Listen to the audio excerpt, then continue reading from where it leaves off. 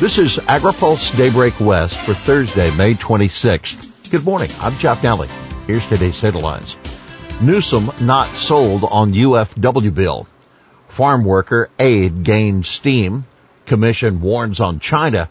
And FDA wants food firms' data. UFW bill advances but is still shy of Newsom's approval.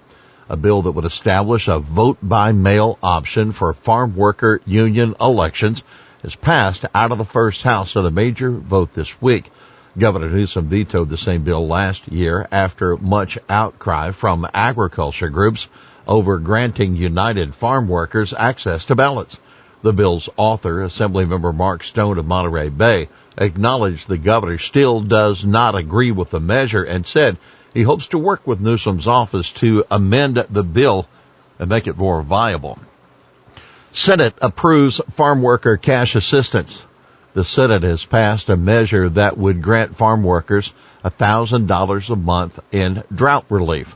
Senator Melissa Hurtado of Sanger described the plight of workers facing heat, smoke, and failed drinking water wells. She noted that 7,500 agricultural jobs were lost last year to the drought, though farm workers likely account for many more.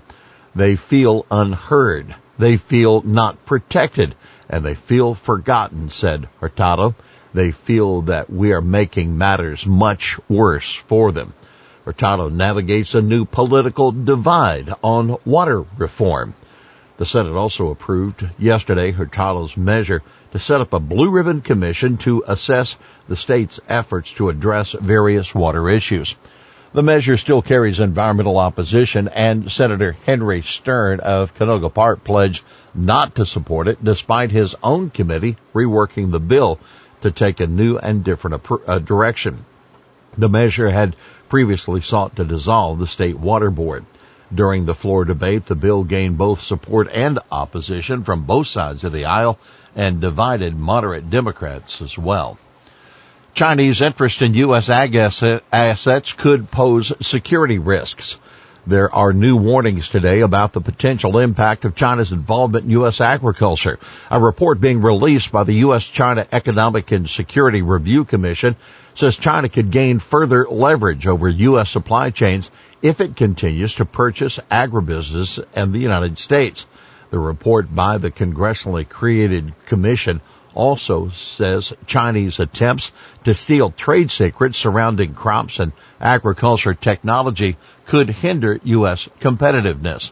And by acquiring genetic data, China could even initiate disease outbreaks targeting biotech U.S. crops, the report says. By the way, the report questions the accuracy of the foreign land ownership data currently collected by USDA, saying Chinese companies may easily circumvent current reporting requirements under the Agricultural Foreign Investment Disclosure Act and could repurpose the purchased land with little concern of repercussions from USDA.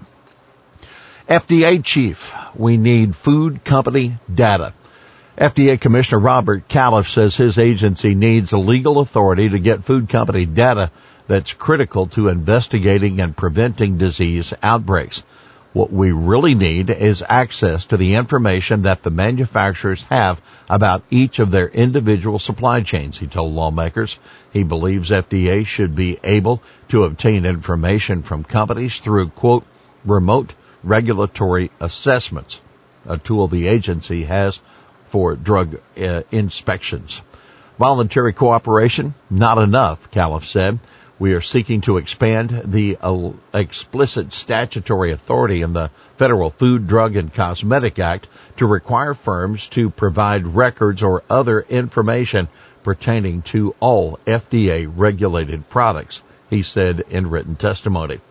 Califf assured lawmakers he would accelerate efforts to conduct a wholesale review of FDA's food side, which has never received the attention or funding from Congress afforded to the drugs and medical products side of the FDA. You can read our full report, agripulse.com. U.S. initiates new dairy dispute consultations with Canada. The U.S. is again demanding to enter into official consultations with Canada over complaints that the country manipulates its dairy import quotas to stymie U.S. exports, the Office of the U.S. Trade Representative said yesterday.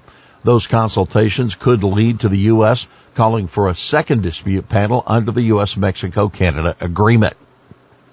The USTR announcement yesterday comes less than 2 weeks after Ag Secretary Tom Vilsack aired strong complaints that Canada was not adhering to the first panel's ruling, which noted that Canada has essentially lowered the value of USMCA quotas that were supposed to increase U.S. access to Canada's dairy market. Canadian restrictions on the quotas for milk, cheese, cream, skim milk powder, butter, ice cream, and whey have only worsened since the original panel ruled the favor of the U.S. USTR Catherine Tai reported yesterday. Again, you can read our full report at agripulse.com. More bleak news on food inflation. USDA sharply raised its forecast for supermarket prices, now projecting they'll jump 7 to 8% this year. That's up from the 5 to 6% annual increase that was forecast in April. Avian flu is one of the factors. Egg prices are now projected to be 19.5 to 20.5% higher this year, up from the 6 to 7% increase forecast just a month ago. Poultry prices expected to increase 8.5 to 9.5% this year. Consumers are paying a lot more for other foods too. Dairy prices are forecast up 7 to 8% in 22. Prices for fats and oils are expected to increase by 10 to 11%. Beef prices expected to be 6 to 7% higher. Fruits and vegetables are forecast to cost 6.5 to 7.5% more. Here's today's He Said It. Water conservation measures are reaching farther and farther into our communities and now go beyond the water supply cuts felt by California farms and rural communities.